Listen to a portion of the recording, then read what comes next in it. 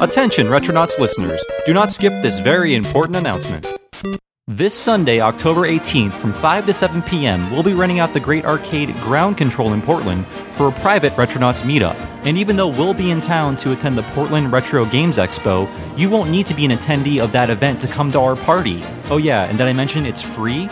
That's right, it's free! So if you'd like to join us for 2 hours of fun in a 2-story arcade full of classic games and Retronauts fans, all you need to do is RSVP by October 16th, 2015 by going to tinyurl.com/retronautsparty. That's tinyurl.com/retronautsparty.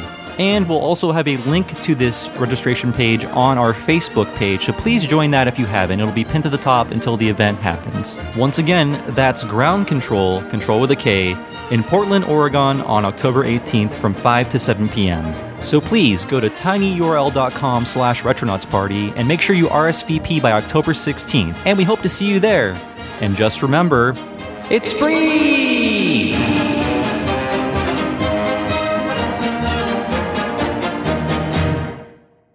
This week on Retronauts, we explore the glory and majesty of stabbing things in the head.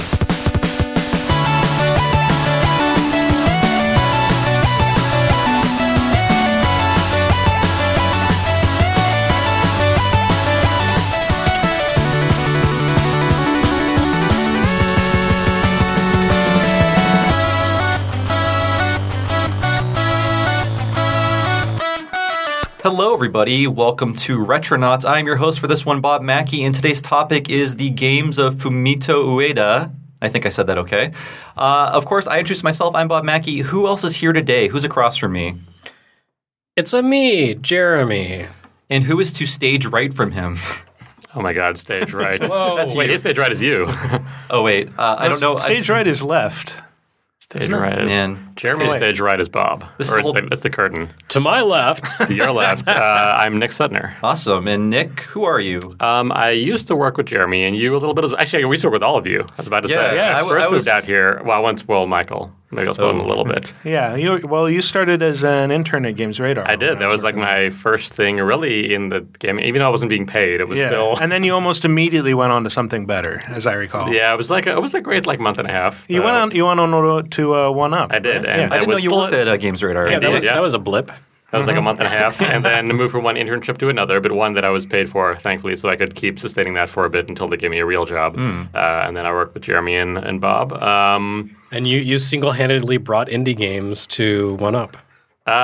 Sure, I'll take that. Almost single-handedly. He brought them in a little bushel. Like, look what they left on our doorstep. I helped a tiny bit. Nick was the guy who tended to look at indie games and say, oh, there's something really good here, while the rest of the staff was like, that doesn't have a AAA budget.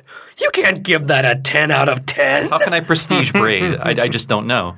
It's funny now, actually, historically thinking about like how much crap I got for You got so much crap for giving Braden A+, whereas now no one would question that for a second. Nick, Yeah, name great. names. Who wronged you? Oh man! Well, let me start. Let me pull up Who this didn't list. wrong Nick? Pull up the list that I carried I with didn't me. wrong Nick. I mean, this all sounds off topic. We're going to be talking a lot about indie stuff today. And also, Nick, why are you here, like, specifically? I mean, I wanted you on the show for a while. I listened to you as a podcaster when you were podcasting for 1UP, but you are like a kind of Fumito Ueda expert, correct? I'm calling you that. You don't have to call yourself that. In a few months, I will be able to say I wrote the book and shout out the Colossus, Ooh. but I'm not there yet. But I am sort of on my evenings and weekends writing a book for a series called Boss Fight Books, who have done a bunch of rad stuff for like Chrono Trigger and Earthbound and some other ones like Splunky and Metal Gear Solid coming up. Sort of a single books on games from different people that are sort of qualified in some way, shape, or form. I don't know if I'm qualified beyond just being a massive fan on it, but I did actually back at 1UP, I did a 1UP FM, one of our old podcasts, a retrospective series on Shadow of the Colossus, where we played through it with several of the editors. That's right, and I believe I read an interview that you did with Ueda from like 2009. An email interview with him too. So I've done some stuff on the game before, and it's my favorite game ever, and so now I'm writing a book about it. They like my pitch, I guess. Cool. Yeah, so that's why I'm here, I guess. Awesome. So who else is here? And I'm Mikel Reparaz. I'm some old nobody, I think, compared to all of that. I'm not sure what I have to contribute. Wait, wasn't there a part of the story, your connection to Nick? Or did we already hear that? That was the game. We did. Okay, got it. Okay, the game's Sorry, I are thought there better. was more to it.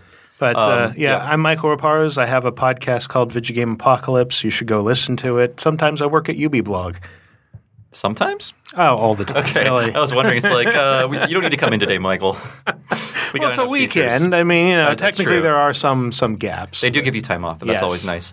So today we're going to be talking about the 2 games of Fumito Ueda, and what really inspired this topic. I wanted to do it for a while, and then E3 happened, and then The Last Guardian now exists. So I was like, okay, we have to do it now. And I think I even asked Nick before E3, and then after that announcement, I went on Twitter and DMs. I'm like, okay, now you have to come on. I think that was like during our press conference or Yes. shortly thereafter. Yes. And when I say our, I work at Sony for my That's day right. job, but that's totally separate from my book. Don't worry. For sure, yeah. Nothing he says here represents the thoughts or opinions of whoever runs that place now. That goes for both of us. I forgot who's actually the president of Sony. Oh yeah, Michael. His company has nothing to do with this. In fact, they will disavow anything he says on this podcast. Yes, absolutely. It's all lies. Yeah, don't believe him. So I do want to talk about the man, the myth, the legend, Fumito Ueda. Who is this crazy guy? What is he up to? Where did he come from? He has like a very his story, I'm not going to say it's not interesting, but it's very direct, I think. There was no he worked in obscurity for this tiny developer until he was discovered and pulled out of, obscurity, to use a word again. But born in 1970, he graduated from the Osaka University of Arts in 1993. And he wanted to be a classical artist, but I guess that didn't work out. And I see in interviews that's something he's still interested in pursuing. And I'm sure he could do it now, but he's sticking with video games. And so that didn't work out for him in the 90s, so he ended up joining Kenji Ino's Warp developer, who made things like D2, and Enemy Zero, and that was the game that actually Ueda worked on, but not as a designer. He worked as a CG animator. So some of the scenes you see in that game are most definitely animated by him. And this is a really brief biography. Apparently, Super Mario Brothers was the game that influenced him, and he says about this. He says, "It was the first game where I felt there was a world beyond what you could see on the screen. Up until then, you just kind of thought it ended with whatever you saw, but with Mario, it felt like the world extended beyond that." And so he joined Sony after working on Enemy Zero in 1997, and then he made 2 games, and that's basically his story. I mean, I guess I'm going to say it right now, and I'm sure there are some naysayers for Ueda stuff, and I think they're heartless and mean, but I believe the man is sincerely a genius in terms of art and game design. I'm just going to throw that out there immediately. This is going to be a hyperbolic podcast, at least on my end. And I'm sure none of you here dislike Ueda or have a bone to pick or whatever. Yeah, Nick's book is just a takedown. He's actually talentless. He stole this from let me think. Behind the music, Fumito Ueda. All the drinking, the drugs, The cocaine benders. Going back to that Mario quote for a second, that's actually pretty interesting because that's something that I would ascribe to his games as well. There's sort of this whole world of things that aren't there and aren't really what you're seeing, and not a lot of other games really. I'd say most games are pretty much pack all their lore in there, or it's fairly clear that they have the lore of their world sussed out, and then they choose what to put in the game. Well, there's always Destiny. Oh boy. The room just died.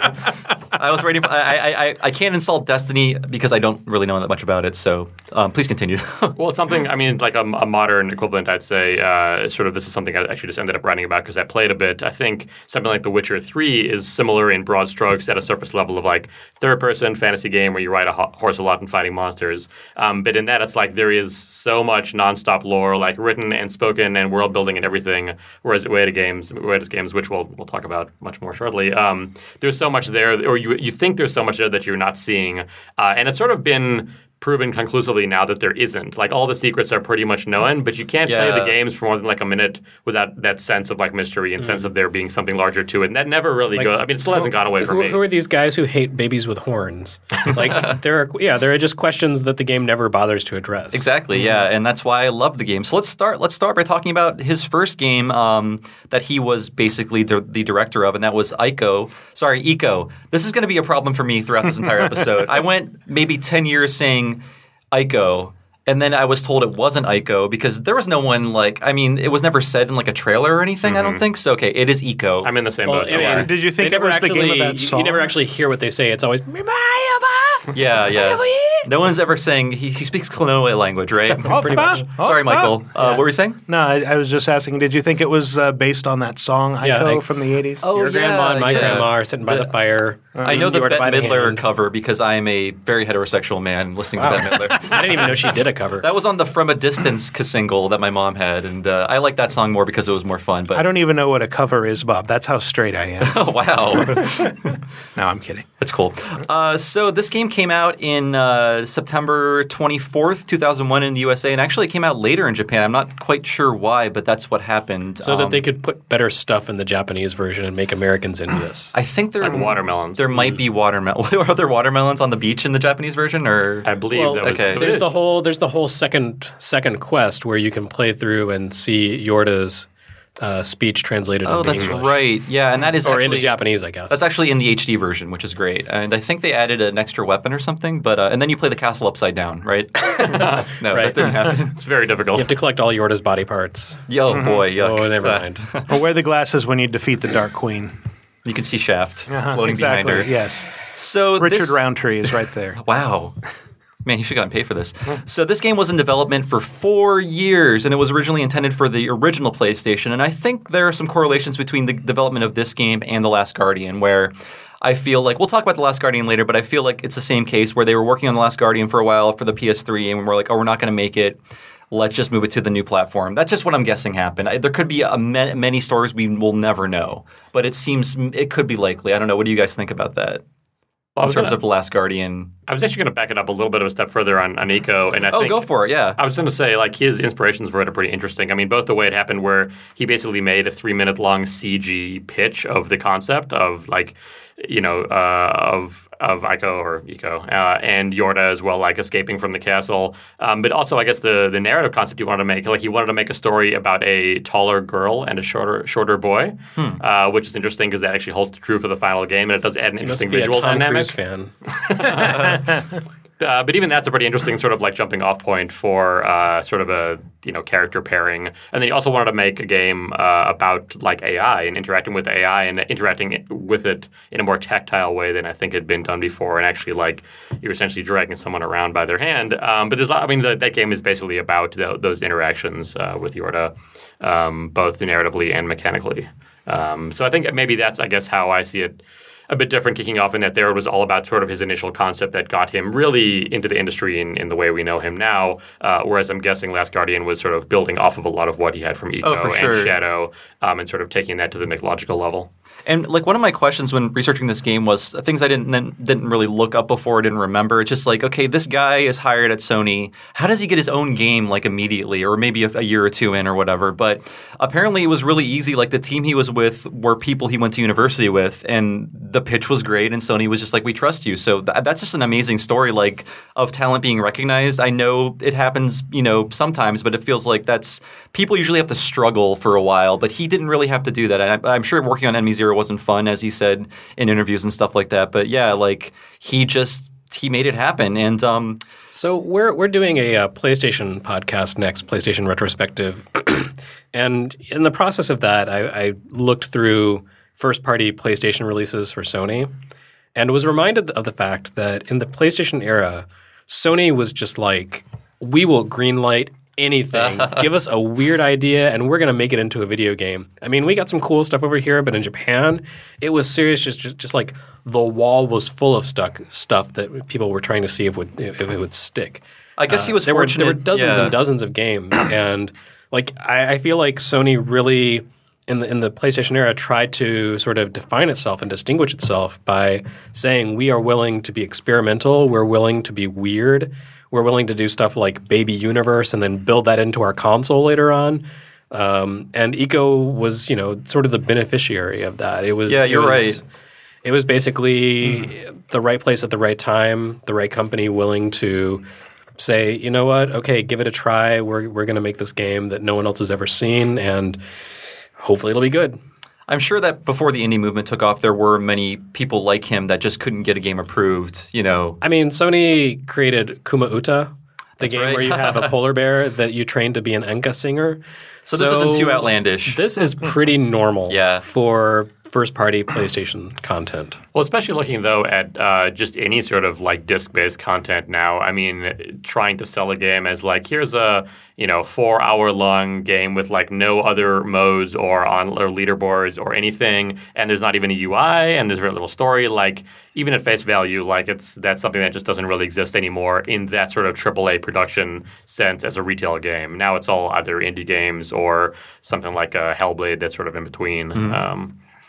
Yeah, and before we talk about the game itself, Nick talked about the AI component, but apparently there are 3 key notions explicitly outlined by Ueda about like what the kind of the mission statement of the game is, and that was to make a game that would be different from others in the genre, so like just a different kind of action adventure game, I guess. A game that would feature an aesthetic style that would be consistently artistic, which he did, and one that would play out in an imaginary yet realistic setting. And I think the AI should be a big component of that because I feel like they stumbled upon it like years before anyone really cared about it. Like I remember Alex in Half-Life Episode 1 was like, oh, it's this character that you'll care about. It's like, well, yeah, I did that 5 years ago and it was kind of a better experience, so. And I've been trying to think about that sort of like, was there another AI companion pre-Eco that was sort of relevant historically like that? I mean, Does Pack and Pal count? Wow. That's a deep cut. Thank you. Daikatana, I guess, Well, for sidekicks you hated. I will name one, and it is this game's biggest, hugest influence that's out of this world, where you are with Buddy, and there is a power dynamic there where you're rescuing him sometimes, he's rescuing you sometimes, and it's kind of echoed in Ico a bit. But without that game, and he has even listed this as one of his influences, I don't think Eco would exist because it's very much, that screen-by-screen approach where sometimes there are new mechanics that will only be used in one puzzle. And it's the same alien world with a made-up language and no real explanation of what's happening outside of the intro. Like, there are real strong correlations between Out of This World / Another World and Eco that I really saw this time, like, for sure. I don't know if you guys saw the same thing upon recent replays or just revisiting it. I only played that recently, actually, on the recent PS4 re-release. So cool. That was interesting for me to sort of see it the other way around. Like, okay. This feels very much like Eco. It makes a lot. That makes sense. So I want to know from you guys what was up with you at the time of Eco's release, because for me it was like every magazine was gushing about this game, and I was like becoming an adult, and I was like, this is the discerning gamer's game. It's so artistic and beautiful, and everyone loved it. I loved it, and in fact, Eco was my first published game review in a guy named Jeremy Parish's fanzine. I don't know what happened to him. And because of that, it led me down I think he died. The magical road of games journalism, which I'm still walking these days. But yeah, my connection is extremely personal. I love this game so much it made me want to write game reviews. And then we see people like From Software's Hidetaka Miyazaki, Dark Souls director, Bloodborne director. He quit his job because of Eco and was like, fuck this, I'm making video games because Eco is awesome. Like, it inspired so many people. We'll talk about more influences later. But first, I want to know where everyone was, what you thought of it. Were you on board? Were you wary? Like, what was going on? Michael. Well, I mean, it came out when I was just starting to write reviews at the newspaper I was working at. And so to get this in my hands, getting game deliveries from Sony was really cool. Getting this was amazing. And I mean, it is sort of really an unconventional game. Like, going back and playing it now, you have things like the camera is sort of detached. You're sort of panning it around. Yeah, the it's room kind of like on a tripod almost. Yeah. And it kind of promotes a sense of like you're watching the characters do this stuff. You're not even though you're controlling them directly, they're still sort of their own creatures. And I mean, Eco himself has this very weird, almost procedural-looking animation where it's like you can tell this wasn't motion captured. There's sort of a puppet-like quality to it, but at the same time, like the sounds that are coming through, his feet slapping on the stone. It's very. I mean, it has a presence. So to be able to play that on PS2, and I think this was 2001, right? So we were getting Silent Hill 2, GTA 3. I mean, this was a great time to be a Sony gamer, but to get this and wow, this is one of those art games that people are talking about, and it was really, and I was plugged into the conversation online. I knew that people were saying oh, this is this princess that you'll actually care about, and you have to take care of her, and you'll develop this bond, and then playing it, I totally feel this. This is, and of course, I think that's what everybody felt, like that weird deep connection to Yorda, even though you don't communicate with her at all.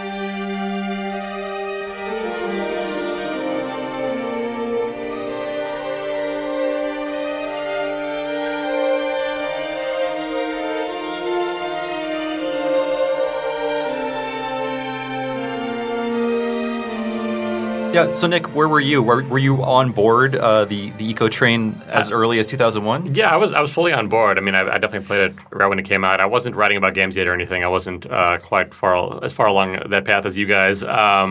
My information on it, I want to say I was on the cover of an OPM, official PlayStation magazine, and was definitely on a demo disc as well. I think I might have played the demo first now that you mention it. Yeah. That was my first exposure. And yeah, it didn't feel like anything else. The atmosphere was totally different. It made me care about characters in a way that I really hadn't before. I've talked sort of in the past and on our PlayStation podcast and elsewhere about how I play games really in character. Like pretty much every game I play, I sort of put myself in the character's shoes. Like my go-to example is in Red Dead Redemption, I walk in the towns. I don't run because why would he run? Like John Marston wouldn't run. There's no like motivation within the game. So I'm sort of ridiculous and I'll like tip my hat to everybody I meet. Like I really enjoy putting myself, like I can't not be immersed. Do you go to GTA Online and be like a bus driver or whatever? Let people off? That would be great. I should do that. But I think Eco may have been the start of that a little bit, that it was so easy to connect to like even though it's very mysterious, the plight of this boy. You're like, oh, I'm dumped here for reasons I don't entirely understand in this castle. I need to escape. Very shortly you meet Yorda and really you sort of take her hand and you're like, we're going to get you out of here. And that's really the sort of linchpin of the whole game. And then making you care through the gameplay interaction, not just through the story. Like that was also something new, like world building and relationship building and, like narrative design around gameplay where you were experiencing like the breadth of this world and a lot of the story just by connecting with Yorda along the way and learning the castle and everything. It wasn't just about like presenting a cutscene to you. Yeah, there was some of that. But. We'll get to this a bit more later, but I feel like the strengths of his games is that they communicate story through the language of games. It's not just we're going to cut away to a pre-rendered thing or something someone else wrote. It's like your actions are what is telling the story and you, the player, are the only person who can do those actions. It's not being done for you by like voice actors or motion capture actors or whatever like that. Jeremy, I know you've at least drawn Eco fan art before. I'm sure you played it, right? I think you haven't played Shadow from talking to you. Right. So yeah, where was I on the Eco train? I was standing at the station waving a kerchief as the train left, cheering everyone on. I bought the game. I was well aware of it because of my relationship with the gaming intelligence agency. And, they were over the moon about it. Oh, I'm sure that was one of my biggest influences wanting it. And so it looked really interesting to me. But, the thing about writing about video games is that unless you're writing about a video game, it's very difficult to justify playing it. And since I had some dude named Bob writing about it for my that fanzine, I ended up pawing this garbage off on Bob. I think he's dead too. I ended up not playing it for a while. That was one of those games that once I got a launch PS3 with backward compatibility, I sat down and played a bunch of PS2 games I had missed, like Metal Gear Solid 3, and Eco was one of them. Oh, wow. For some reason, I thought you were on the Metal Gear Solid 3 thing immediately. I was into the idea, but I didn't actually play it until I still haven't played it. Several years later. You're missing out. Yeah, so it was just one of those like, oh, I want to play this. Oh, well, I don't have time. Well, when you bring up Metal Gear, I'm thinking again like this was a really jam-packed year for the PS2. Like, do you feel like Eco kind of got lost in the shuffle a little bit? I think it was like the first game of the wave, so that could be possible. I'm sorry, Jeremy, go ahead. I was just going to say I don't think it was really affected one way or the other because it was always the kind of game that was going to be, a sleeper hit at best. It was never going to be blockbuster, conquer the world, like, oh my God, I can't wait to see the E3 trailer for this again. It's just not that kind of game. The fact that Last Guardian has that kind of demand behind it is remarkable and great. Well, and Shadow really was the one. I mean, we'll get to Shadow of the Colossus, but that's really the one that bridged it because Shadow was like a commercial hit as well, especially in the U.S., which was weird, whereas Eco did well enough to sort of justify a semi-sequel of sorts, but Shadow really is what I think made it like, okay, now they're onto something in almost a mainstream way. I think I also made the comparison that Eco's a lot like a 3D Prince of Persia. Like when the only exemplar of that was Prince of Persia 3D for Dreamcast. But it was sort of like this is like the spirit of the original game where you only fight occasionally and most of it's about puzzle solving. I've seen Ueda say that he played a bunch of Prince of Persia on Game Boy too, so that was definitely an influence. Yeah, like I want to describe this game, and I don't want to dismiss it, but it feels like the sum of other parts, but presented in a way we hadn't seen before. I mean, and there's nothing wrong with that. Yeah, of course, yeah. You can be innovative or you can be iterative, and if you're going to be iterative, doing it in an interesting way is absolutely a valid form of creative expression. It's how things get better. People revisit ideas and expand on them and explore them and develop them. Well, Eco has been revisited many times, but not by Ueda. No. Sorry, Nick, go ahead. I'm just going to say I think that character interaction, though, was pretty innovative, I would say. That was the one unique thing about it. That and just the way the game looked. I don't remember ever seeing bloom lighting or knowing what bloom lighting was before Eco. I mean, had anyone ever heard that term or seen it in a game? I just playing it again. It's no game looks like this still. I mean, I remember thinking this is a showcase for the PS2's ability to do light and shadow, do fog effects, especially those monsters were, I think, unlike anything else except for maybe in Shadow of the Colossus, the kind of creepy, shadowy smoke monsters. For a game that's really about minimalism and subtractive design and a very sort of simple aesthetic, it also was sort of a technical juggernaut in some ways. Oh, for sure. Lighting and especially shadow. Right, but in very subtle ways. It wasn't about flash and about wow, can you believe this cool FMV? It was very much about atmospheric details and little things that you may not have noticed unless you were really paying attention and unless you were really watching for them, that just make the world more immersive and more satisfying. It reminded me aesthetically a lot of Yasumi Matsuno's games. Vagrant Story, Final Fantasy Tactics, and his art director that he works with a lot, Hiroshi Minaguchi, I think.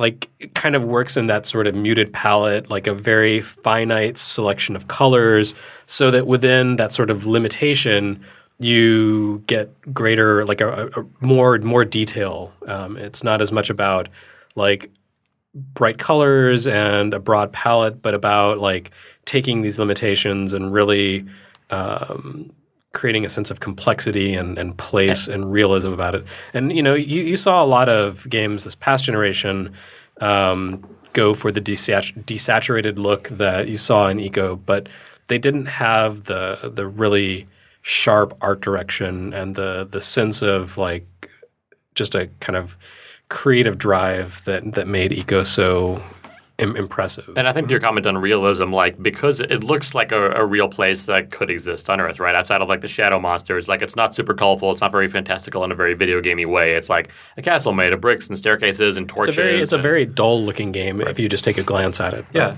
But the appeal is what happens when you watch it in motion and when you see all the systems in place and you see Eco and Yorda sort of navigating through the world. And it makes it a bit, I think, easier to get immersed because it's not just I'm in this fantasy adventure that's a video game or a story. It's I can feel like I'm a little bit in this place because of how grounded it feels. And even things like the character animations as well, which Mike talked about, very subtle and almost little skitterish, but it feels like you're a boy, right? I mean, he moves with sort of this wild arms flailing, it's almost as if you're a kid before you realize you can get hurt horribly all the time. You can just leap around the world and you'll usually be fine. Yeah, but at the same time, it doesn't strive to be truly realistic. It doesn't. Right. It isn't shackled by necessarily logic or common sense. Why are there sofas all over this castle? Safe sofas, stone sofas, safe couches. Yes, it's very strange. Why doesn't IKEA make one of those? It doesn't have to be made of stone, but the same pattern. Where it's a snapshot of your life. That's the only furniture. It's very strange, but whatever. You accept it. And that actually inspired the couches, I believe, or little benches around the world of Brothers: A Tale of Two Sons. Oh, you're right. Yeah, that's a great game. So I want to talk about the individual parts in a second, but I do want to contextualize Eco because it's very easy to take it for granted, and we've been talking about that on Retronauts this season, Super Mario World, that's a great game, who cares? I played it, but when we talk about it, we realize why it's great and why we should care. With Eco, I want to put this game in the context of what was happening in 2001, and as Nick was mentioning earlier, this game did not tell its story through the language of cinema, which was a rarity, because this was the time when everyone, thanks to the DVD format, was getting really self-indulgent. I mean, they were getting self-indulgent with CD-ROMs, but now we're having things like Xeno Saga the next year would be like, here are cutscenes so long, there's a save point. And like Metal Gear Solid 2, you can easily play for 45 minutes without actually moving Snake. You can go through all the codec conversations, things like that. Like, they were really fascinated, and by they I mean other directors, in using the language of cinema and the tools that they had to just put as much story as possible in the game. But this game stood in stark contrast to that. Is there any there's barely any spoken dialogue at all, and what is there is not super informative. We don't know what the premise. We kind of know what the premise is. We don't know why Iko is entombed in that castle. We don't know where the queen came from, who was the villain of this game. We don't know a lot of things. A lot of things you put together based on context clues and things like that. But there is still so much mystery. And this was a time when games did not want to be mysterious. They were going to be like, here's a 50-minute conversation about everything you want to know in this story. I mean, did that strike you as just completely strange, this minimalistic game in this time when games were not minimalistic? They were just bloated with story for the most part, I think. I mean, it wasn't something completely unseen. It wasn't like, oh, this is a revolution in game design. It was more of a return to an older time. I mean, Super Metroid is sort of the marquee title. I can see that, yeah. For storytelling through gameplay, through world design. I mean, it gives you the setup at the beginning, and then that's it. That's all the dialogue you see. I think we just maybe hadn't seen it in a modern 3D. Yeah. But people forgot about that. I mean, even Metroid Prime, which came out the next year, is Super Metroid, but with databases. Right, yeah. It's so many databases. Maybe too many. It just seemed like anyone would expect a PS2 game to be like this technical. I mean, it was technical marvel, but in terms of story, it's going to tell a story in this new way you'll never see before, and it kind of does, but not in the way I think people were expecting. And I saw a lot of pushback towards that at the time, where it's just people wanted cutscenes back then. It's hard to believe now, but people wanted to watch cutscenes in 2001, or at least they were kidding themselves into thinking they wanted to watch them. But well, now a lot of what players respond to in these modern times of ours with games not only Dark Souls, but things more about character connection like The Last of Us can be traced back really to Iko as well. Oh, for sure, yeah. Finding that character interaction was something that maybe at the time was easy to sort of take for granted how different that was and how much it would influence things going forward. I think that we want cutscenes also stemmed out of a fixation on what's new and this is what makes a modern video game. It doesn't check off this box. That's what I was kind of aiming for. That box? I mean, Iko does have cutscenes, but I mean they all kind of have that feeling of being in engine. They don't look different from the rest of the game. So maybe there was a certain amount of I want to see something beautiful and pre-rendered. That's my reward for finishing this part of the gameplay. And Half-Life, I think the first Half-Life went a long way toward creating that sort of vibe in 1998. There was dialogue, obviously, and people were telling you things and giving you mission objectives, but it didn't really explain that much. You eventually found out that the aliens came from a planet called Zen, but no one really said, here's what the master scheme is, here's the whole plan, and here's what we're doing on Earth. Mwahaha. It was more like these different events unfolded and you realized, oh, the American soldiers want to kill me and they're trying to clean up and I'm inconvenient. And, you were constantly reacting to these changes in the environment and the changing sides and situations.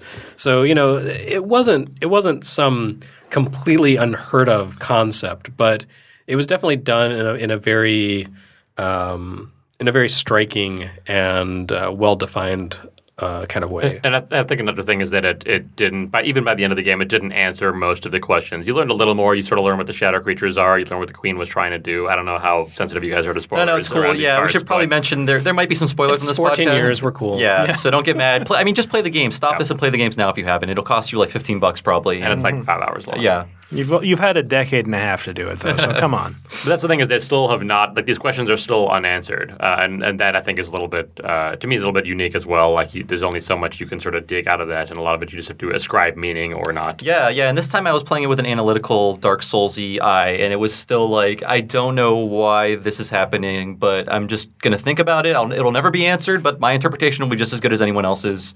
Because I'm an English major. That's how it works.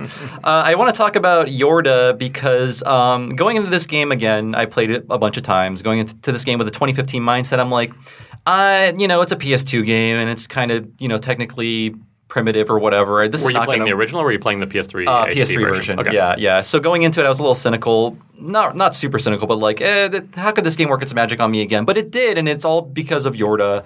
Because again, she's kind of helpless, and you kind of help her along the way. Because a lot of this game is finding a way for her to get to the thing that you can get to, like naturally, because only she can open up these special doors. So most of the game is broken up into these rooms, and all the goal is just like getting her to those doors with you in some way.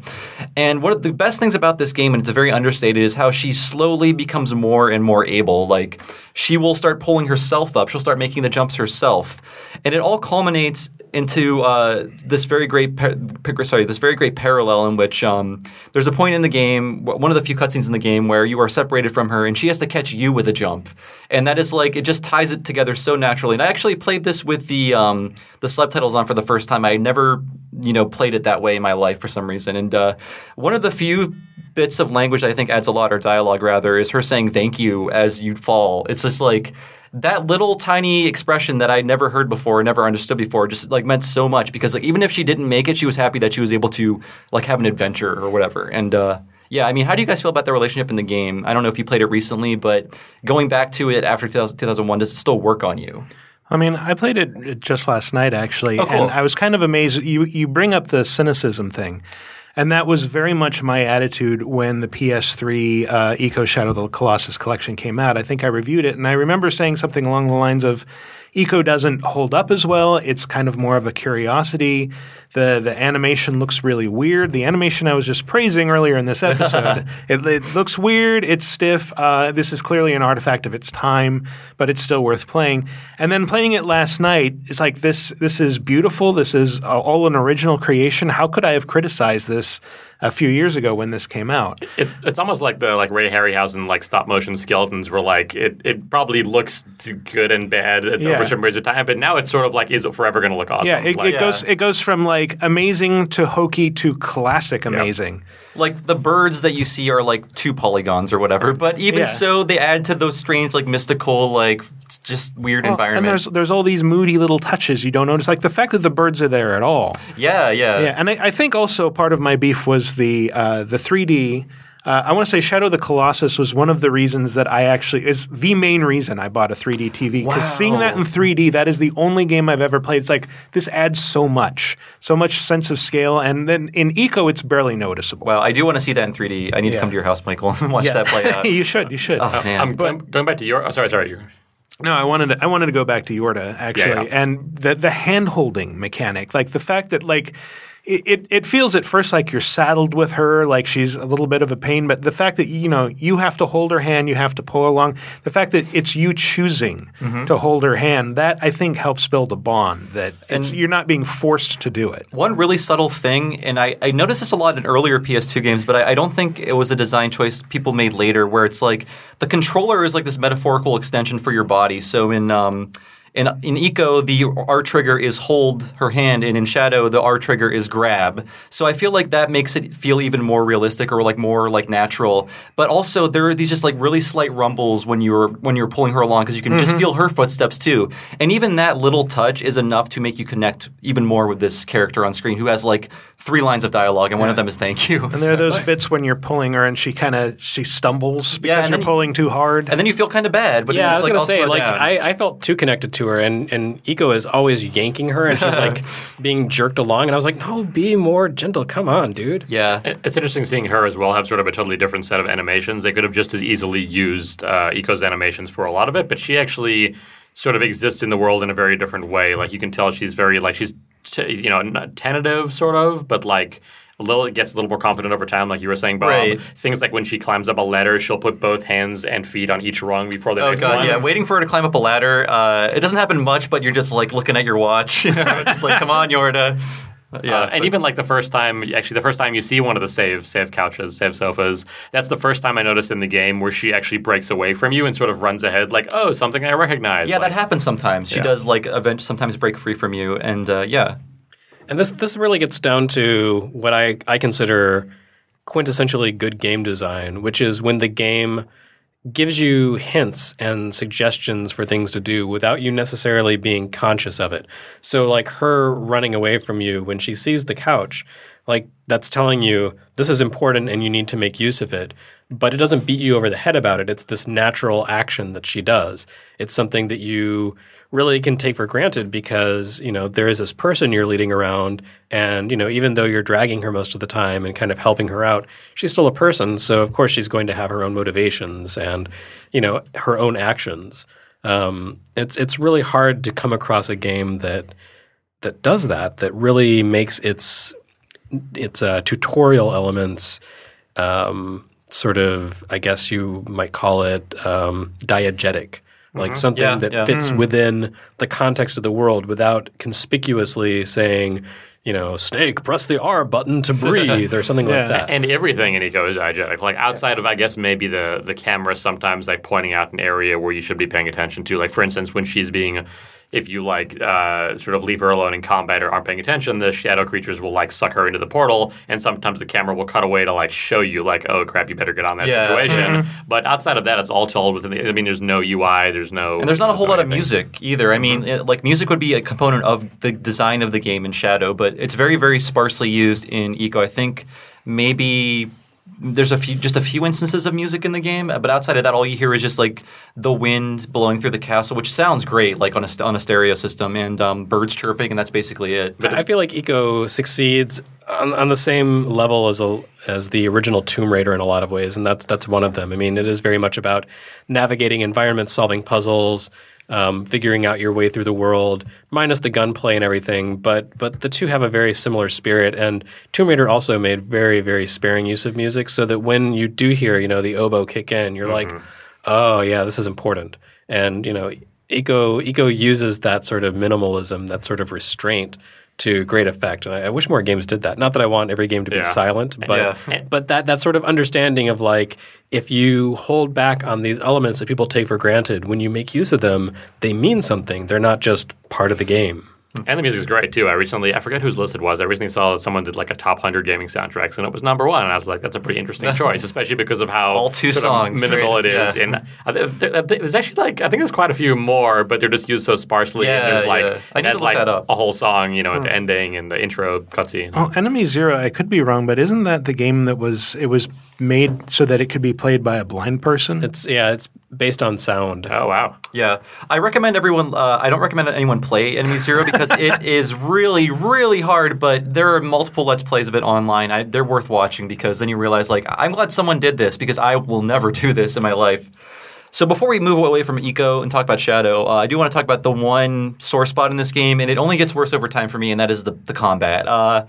This is the one tiny part of the game where I feel like they were not confident in what they were doing, so they put a very traditionally gamey thing in there without thinking about much else other than we need something to stretch out the game or something to pad out the game. So I don't mind doing this a few times, but sometimes these scenes just go on and on and on, and it's kind of frustrating because you can get trapped in this loop where you pull Yorda out of the black hole that they're sucking her into. You immediately get knocked out. She gets carried away to another hole. You pull her out. As soon as you pull her out, you get knocked out again. So you're just doing this horrible loop. And I wouldn't mind if there was a new twist on the battles every time, now you have this at your disposal, or now you have to trick them into doing this.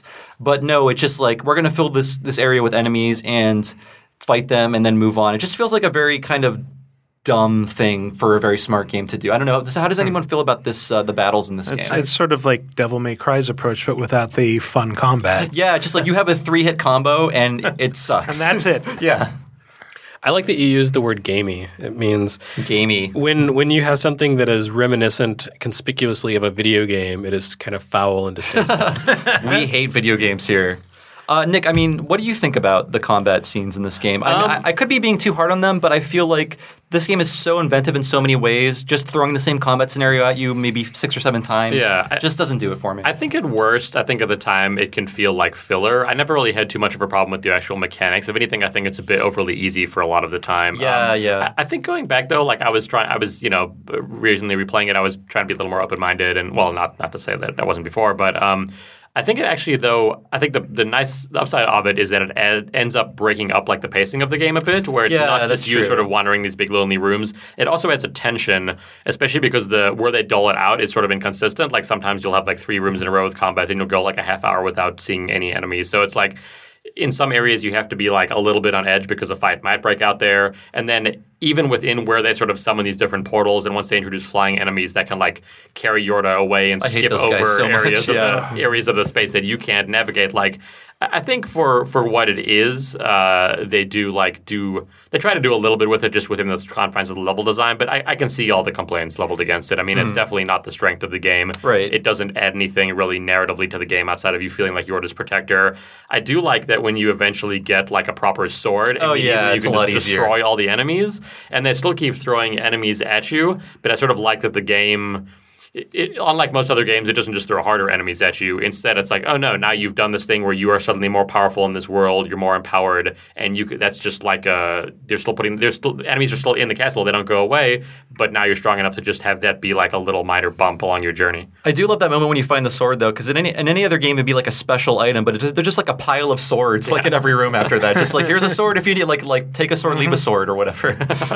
I don't think it ruins the game, but it definitely detracts a bit from it. I feel like Shadow of the Colossus is much more confident in everything it does. Like, it does not waver once from its mission. In Ico, I can see what they were trying to do, but it feels like a concession to being more like a regular game to me. But you're welcome to disagree with that. So before we move on and go on to Shadow of the Colossus, I do want to talk about the countless games this game inspired, and I'll name them now, and you guys can name other ones and let me know if I forget any. So I have Rain, which is so close to Ico, but I love it. Rain for the PS3, I believe. It was an indie? Yeah, correct. I was looking at Nick. I love that game. It was first Sony Japan published, so first Sony published game, but it's from an independent studio, I believe. I heartily recommend it. I'm sure it's cheap now, and I gave it a good review on US Gamer, so check that out. Brothers of I think it's actually free on, never mind. It was free on a previous month on PlayStation Plus. Go back in time and figure that out. So we also have Brothers, A Tale of Two Sons, which is so Ico, down to just how it controls and...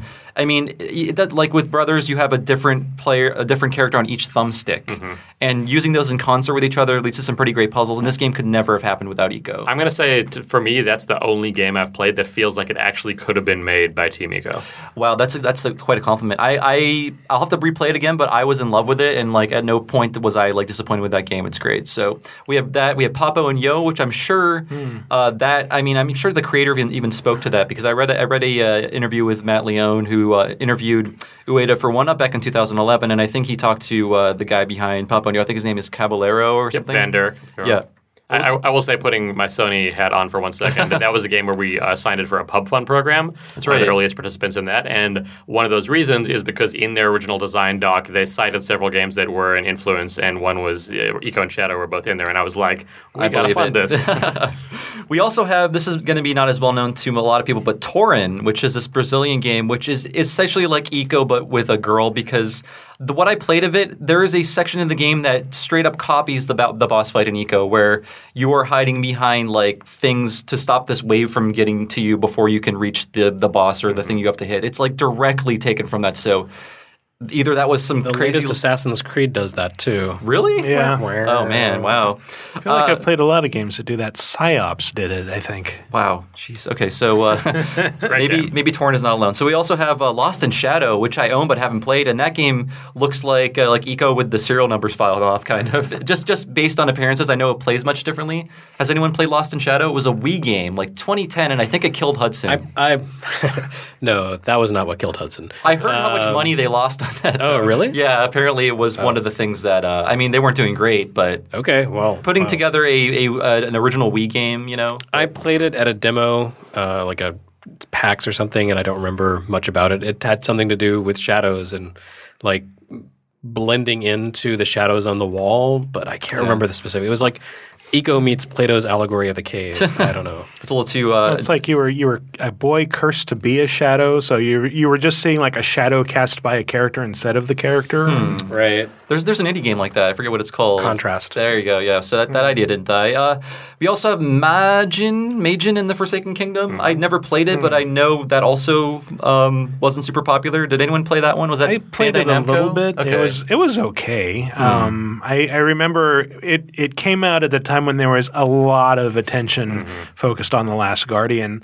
So there were a certain number of people who were saying like, this is just a ripoff of The Last Guardian. It's like, clearly this had to be in production. You were like, I'll just wait slightly longer for Last Guardian. Can we think of anything else? I mean, it's much easier to copy I'm saying that in the kindest sense of the word, to copy Eco because Shadow is a wholly unique creation that no one else wants to do. So I think Eco has parts that are easier to replicate. So I think there's games even like Limbo that I would say were very inspired by like the puzzle design in Eco, where you're working with a very small set of controls. You never get like new moves over the course of the game, but they still really do a lot with that. Another one too, just in terms of the more narrative side of things, I think Enslaved, which is one of my favorite games of the last decade or so, I think was very inspired. The relationship between Monkey and Kit in the game. Trip. Yeah. I need to get around to playing that. Trip. Oh man, you got to play it. That's really, I think that's sort of there's cutscenes too, but a lot of it is that wordless communication that bonds you with another character. And we talked about Alex in Half-Life. Prince of Persia 2008. Yeah. Yeah. Oh yeah, for sure. Even how it looks, know, it's Eco wasn't cell shaded, but that game has the same kind of style maybe to it. Yeah. And I think even more modern games like BioShock Infinite, your relationship with Elizabeth, a lot of that of like spending time in a space with another AI character, I would say can be traced back to Eco. I'm really surprised that Japan's glut of moe games has not just ripped off Eco to hell and back. It's always like some kind of like weak sauce RPG or something. It's never you'd have to design style. You'd have to design an interesting game for that to happen. It's easier to fall back on dungeon crawling. I think you need more money than it would require, or than that most studios have to work with. Yeah, for sure. So yeah, those were our thoughts on Eco. Anything else before we wrap up and move on to Shadow? Yeah, I mean, I'll talk about Eco all day, but I can talk about Shadow for weeks. So I'm excited. So let's take a break, and we'll come back and talk about Shadow of the Colossus.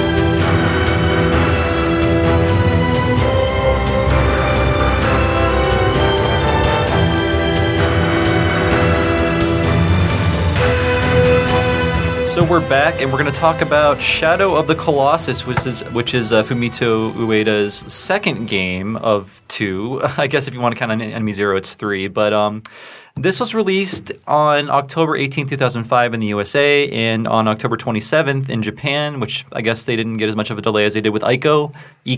There I go again.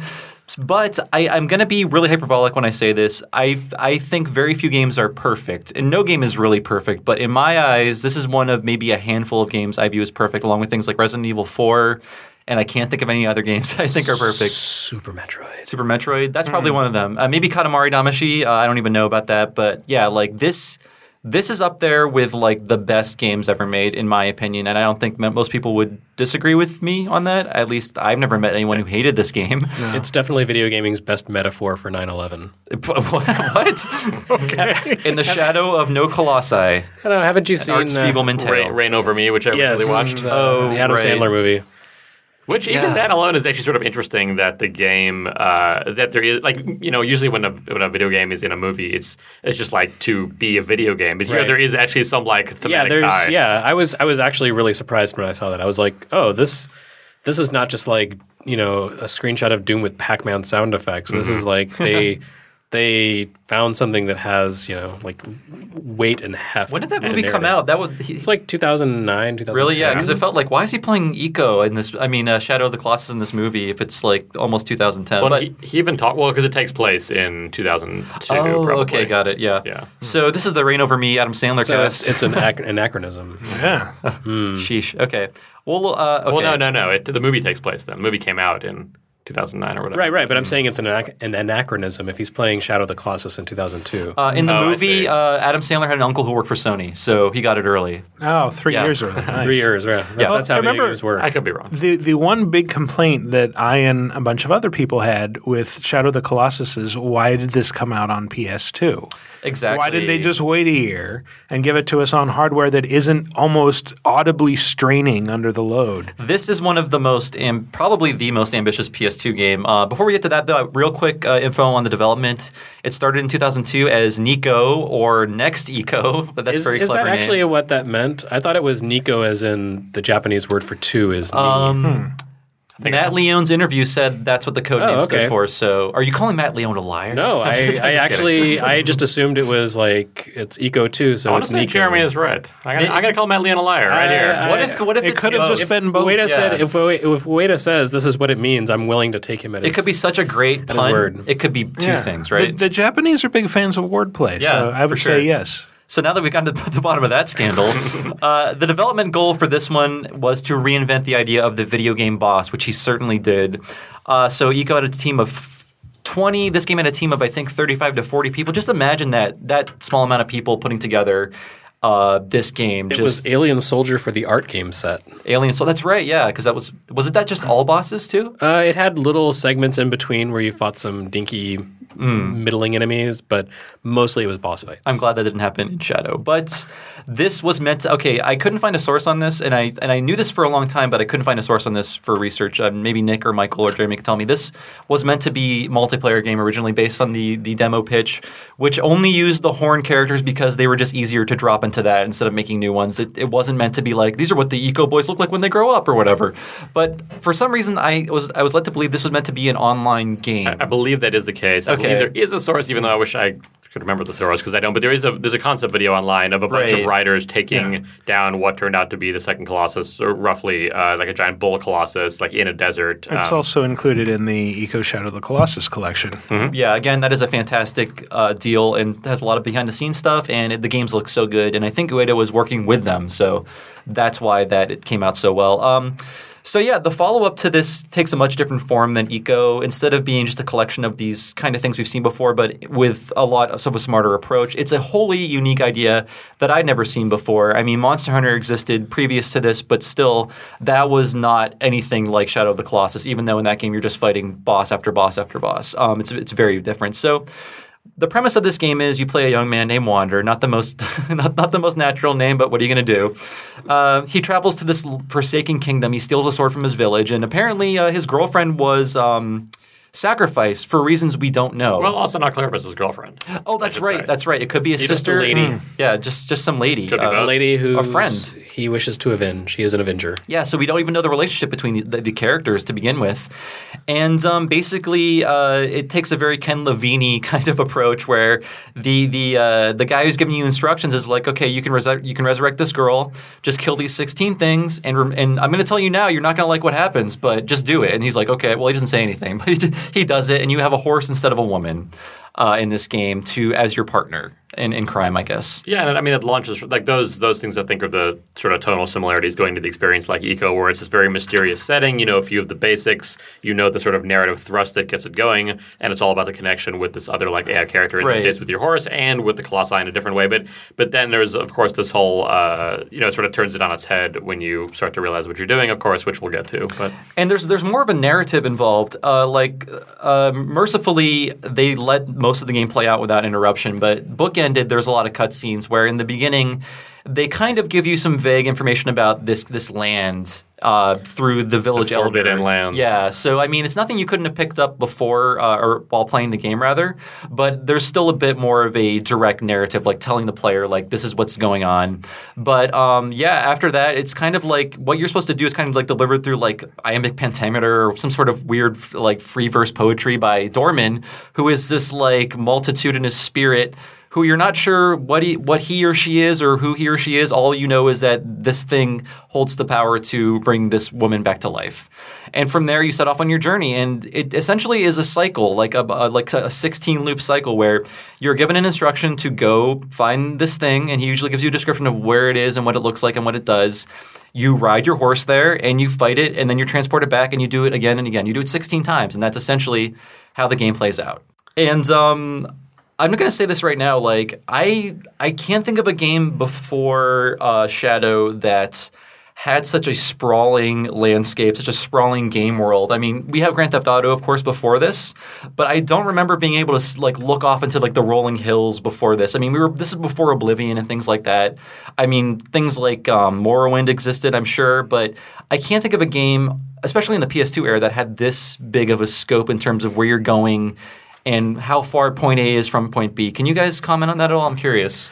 I think what's especially striking about it is that it's an open world that is almost completely empty and devoid of activities, and nobody complained about that. Yes. In many other games of the modern age, or even – I'm not even sure if this happened back then, but that map would be full of activities. I'm putting that in quotes.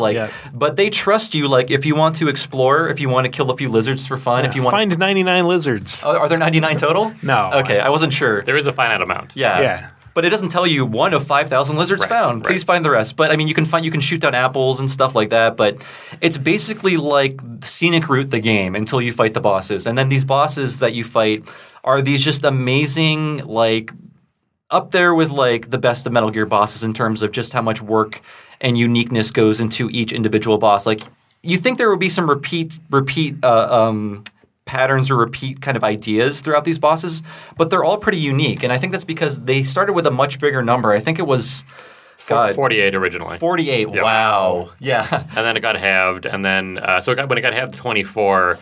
Those 8 that were eventually cut the game down to 16, those 8 were all in some form of development. A lot of them were actually modeled, and you could, some of them you could play in early states. Some never really made it past like the concept stage. But so those are sort of the 8 cut ones. There's a lot of information out there about. Oh yeah, like YouTube. I think people have done videos on all of them, and they basically like there was a Kotaku story last year where it was like we met the guy who like spent 6 years in like the guts of Shadow of the Colossus, and he's like, there's nothing left to find. I've found everything. I've gone very far down his rabbit hole, specifically on his blog, and I've spoken to him.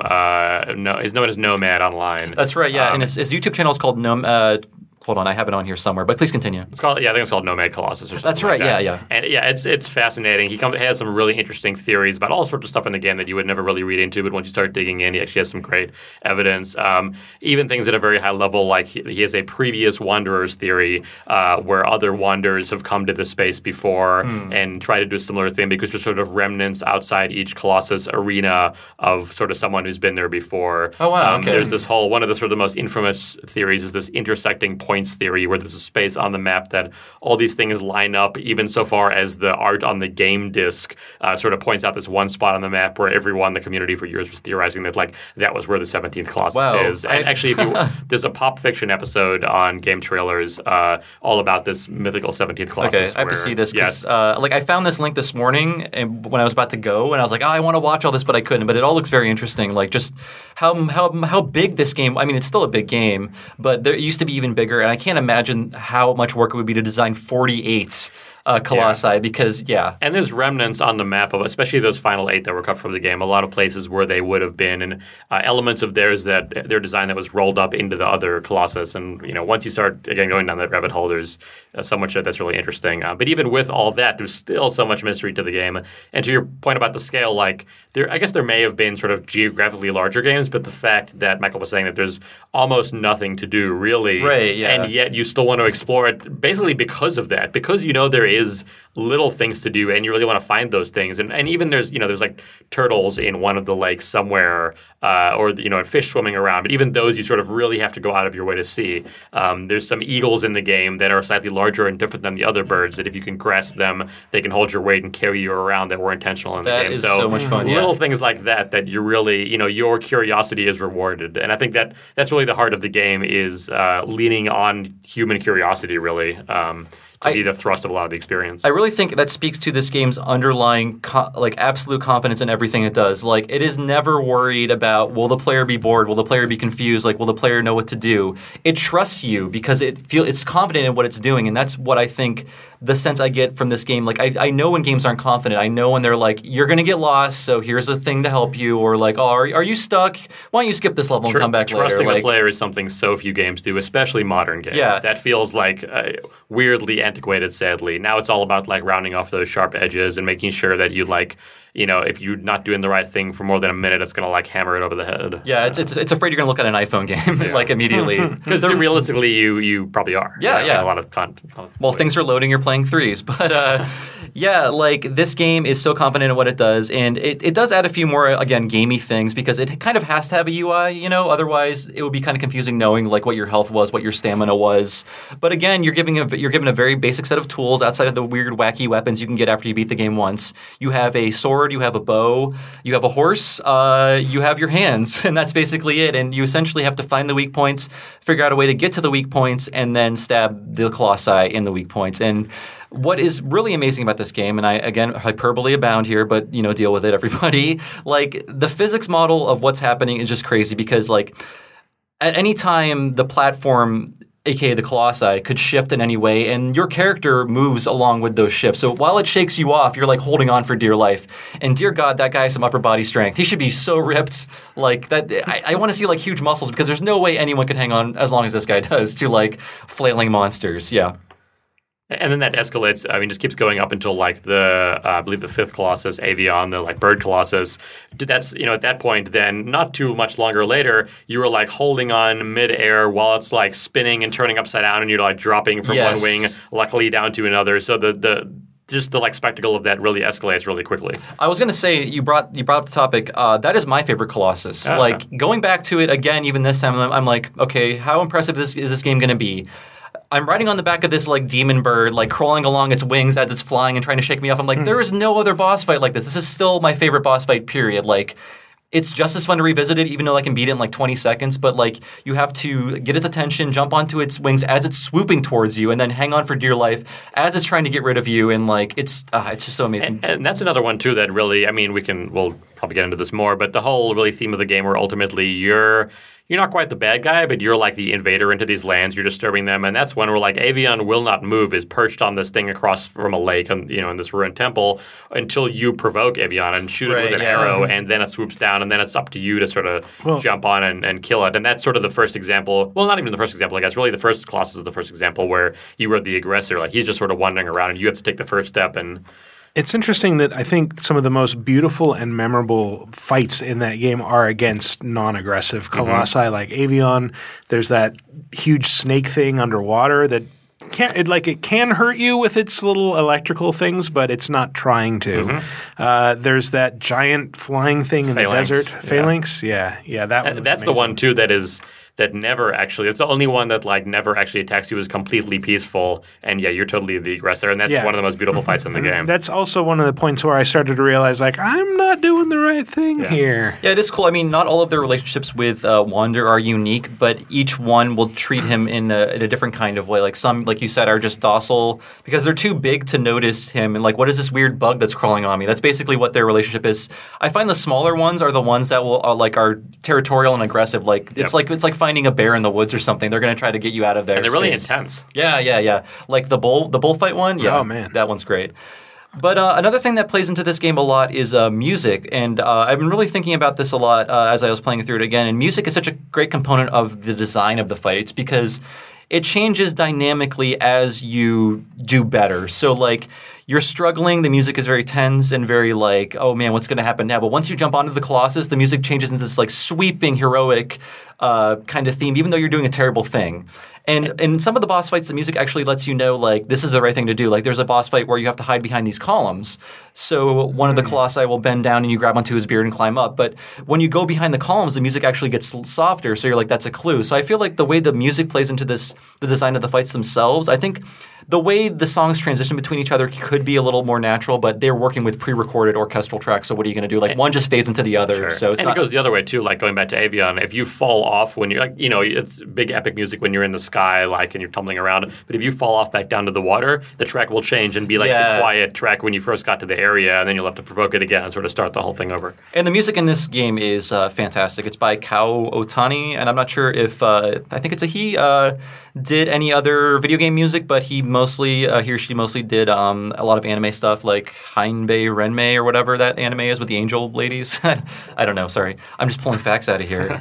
Jeremy, did you ever play Shadow? You're conspicuously quiet. Not yet. Oh my God, Jeremy. It is a bit shocking to me. Yeah. Again, I haven't had the occasion to write about it, so I haven't had the occasion We'll have to play figure it. that out. So I'm trying to think of anything else about this game. I do want to say. Oh, sorry, Nick. I was going to say, I guess stuff we haven't talked about too much. Like the Colossi are that's the bulk of the gameplay, right? And we talked a bit about exploring that world. But I think the things that make it memorable are one, it's like the spaces in between the lines, basically, which is that world to explore, and the fact that you are coming to terms with what you're doing over the course of the game. Even as soon as the first Colossus, like when you kill him, there's no sort of like Final Fantasy celebratory music. The game, you don't get experience points, anything. Just sad music plays. The Colossus collapse, blood sprays out, and then you're like attacked by these tendrils and whisks off. Like from very early on, you start feeling guilty really about this, or at least conflicted or confused. And then when you revisit the areas, you just see like a heap of rubble where this beautiful creature used to be that you killed. And to me, that actually over time made the world start to feel a bit smaller over time when there were all these places that were sort of like a site of trauma that I didn't want to revisit and I wouldn't want to go near there. That's actually why I've never done the time trial stuff to try out the different weapons, because it's like, I mean, I enjoy the killing the monsters in the context of the narrative of the game and actually just doing it itself, but doing it for like as like a challenge for a reward feels kind of strange to me. A little like, antithetical to the whole. Yeah, I'm glad that is in the game, but it just I've never done it. Maybe I'll do. I just want to see what those weird weapons are. It is a little gamey. Very gamey. This meat's a little gamey. But to me, those elements of like exploring the lands and the sort of not quite a twist, but like the reasoning behind why you're doing all this and what you're actually doing and then killing the Colossi, that's what I think makes the game memorable and historically relevant. I think if it were only just this boss gauntlets, even if the bosses were awesome, it wouldn't have the same effect. I don't think we'd be talking about it in the same way. That's true, yeah. I mean, I think it all works together in concert. I mean, the way it trusts you is amazing. The way it tells a story is amazing. Again, it's one of those stories that can only be told through the player performing actions rather than like, we're going to show you a cutscene, which is great. One thing that Shadow did to me, at least, maybe you guys can weigh in on this, on like how it affected you. It's like I was a younger man when I played this, and I was under the impression that a lot of people who play video games are under, where it's like, oh, things are naturally just going to keep getting better over time. So having played this game, I'm like, oh, this is the beginning of a new era for games. Like everything is going to be this great. This trusting, this amazing, this imaginative, and then immediately we ran right into the HD era. Everything got immediately conservative in terms of design, in terms of trust. That's eventually getting better because of the indie movement, things like that. But I almost stopped playing new games during the 360 generation or the PS3 generation because I was like, I want these Shadow experiences. Like, I didn't realize it was kind of an evolutionary dead end at the time, but it's like I had that weird misunderstanding, like, oh, games are just going to be this good or better from now on, but that wasn't the case at all. Games went the other way. Yeah. Like, that was almost like a branching moment, and especially because Grand Theft Auto 3, I believe, came out that same fall, right? And it's like, what if Shadow would have topped the charts? Like, it's, very different. Yeah. Or maybe I'm thinking of Eco in terms of that. Oh, yes. Eco was that, Sorry. Yeah. Eco was what I was thinking about that way. But it's like, same thing. What if Eco had been the game that, like, that was the big chart topping, like everyone was like, oh, that's what we want to make. Instead of like open world crime games, you want to make like holding hand games, you know. But it's not so much in the case of what the games were about, but it's also in the case of like the anxieties of the HD era that we've all lived through. Like, oh, these games are so expensive.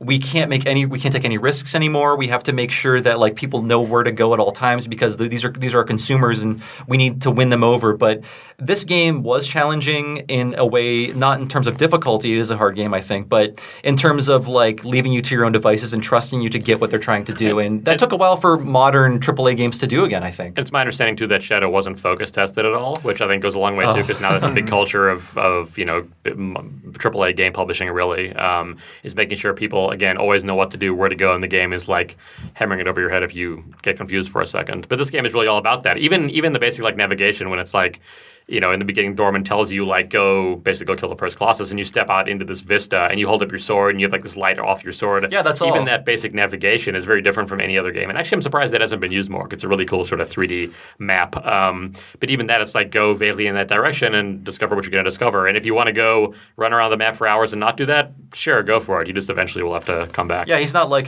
should you go back to doing the thing I told you? Like, there's no, like, intervention when you're doing the thing a game doesn't want. That's one of the things I like to do when I'm playing a demo for something. I immediately try to break the rules and see how the game responds, and usually it's just like you're often chided, you know, like, oh no, go back on the path because we want you to get to the end and be happy and write a good review on like GameFAQs or something.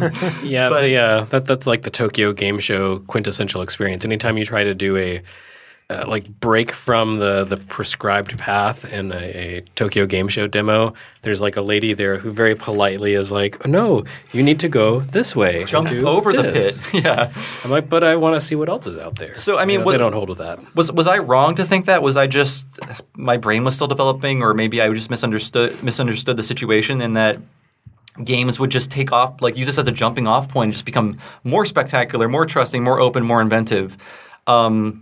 Anyone thoughts? I'm just interested. Well, it's a bit like independent film, too. It's like you have to be okay with a really slow-paced experience that doesn't tell the viewer much in some artsy film that would never be for the mainstream crowd. Like, I think there's going to be a certain type of artsy experience, especially one that's, interactive, that's only ever going to appeal to some people. So maybe it was never sort of destined to be mainstream in that way. Yeah, I mean, it sold well, but it didn't sell like Grand Theft Auto numbers. And then I saw some jerk who posted like, "Why does everyone care about The Last Guardian? Look at what the last two games sold." And he like posted sales numbers. I'm like, you have no heart. Like, that's all you care about? More money equals better than. We all need to think about that for a while. Shadow did really well. I mean, I believe it sold over 1 million copies. Yeah. I mean, like I said, those aren't like Sims numbers, but still for a game this artistic and made by you said like 40 people. Right. Yeah, and interestingly, it was really a U.S. phenomenon. It didn't do very well in Japan, even Europe, not nearly. Like the bulk of the sales were in the U.S., which is really interesting. Telling you, metaphor for 9/11. Yeah, and Americans don't like to not be told what to do. Like, exactly.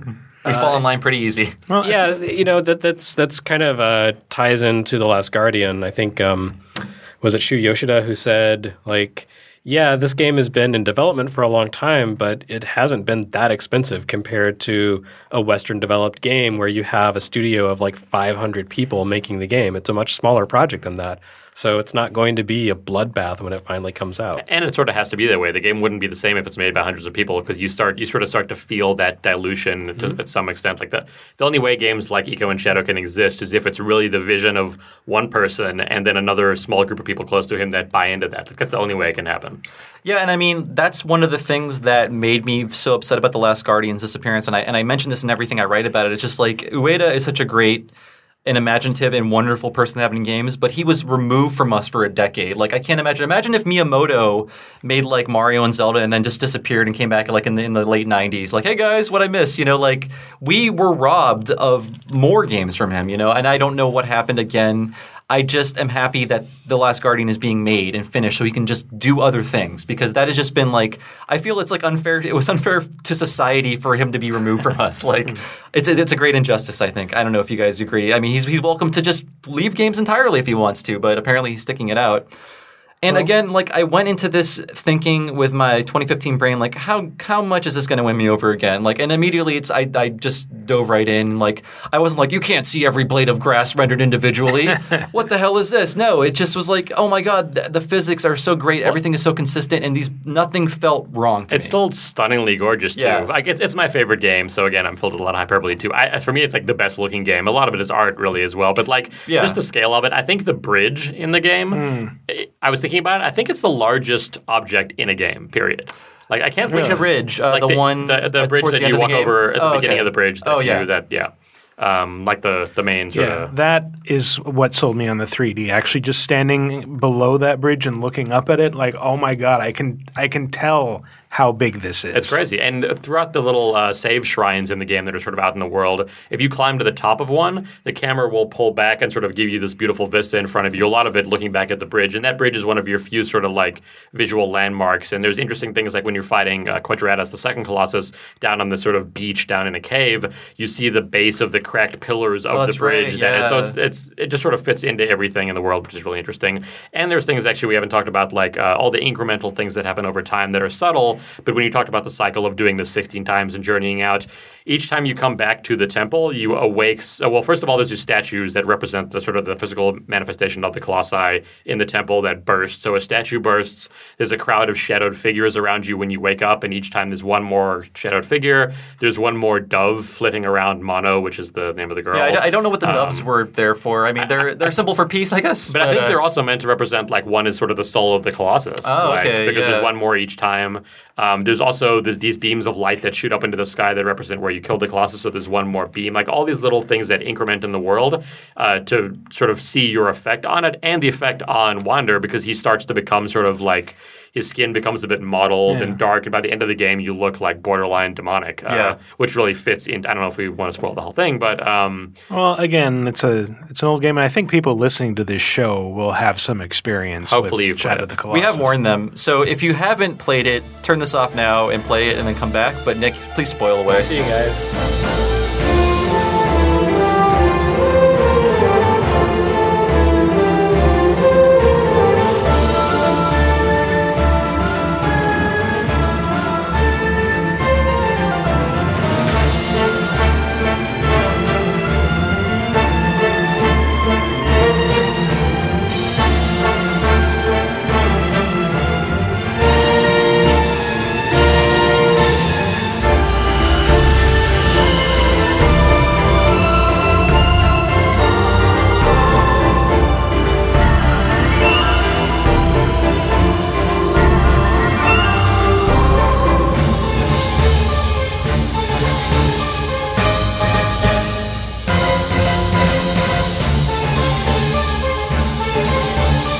So basically, at the end, you find out that what you've been doing is you've sort of been uniting these. So Dorman, the entity that sort of like in this land said, if you kill these 16 Colossus, he could bring the girl back to life. Those are like the 16 parts of him that were banished to this land and split up, and he's being united as you're killing them. And then he basically takes over your body at the end and turns into this sort of giant demon that you end up controlling before sort of everything goes to hell from there. Like these riders show up to try to stop you, but they're too late. You're already the demon. And then they end up sort of banishing you. And that really is the heart of this game, this moment at the end where you're sort of being sucked towards the well of this pool that's in the base of the temple. And like this priest has cast a spell, you're being pulled back into it. All the sort of demonic stuff has been stripped out of you a bit, but they sort of need to like cleanse you from this world basically because you sort of defied everything and went to this land, reunited this guy. And there's a moment where you are sort of like Mono is still there lying on this altar away from you, and this force is sucking you into the well, and you can grip onto the ground and try to stop it for as long as you can, because really at its heart it's a game about holding on and letting go, like both mechanically when you're fighting the Colossus and holding on to them, but at the end, just like the moment in Eco where Yorda saves you, here it's your turn where like you have to let go. That's the only way to have the game go on.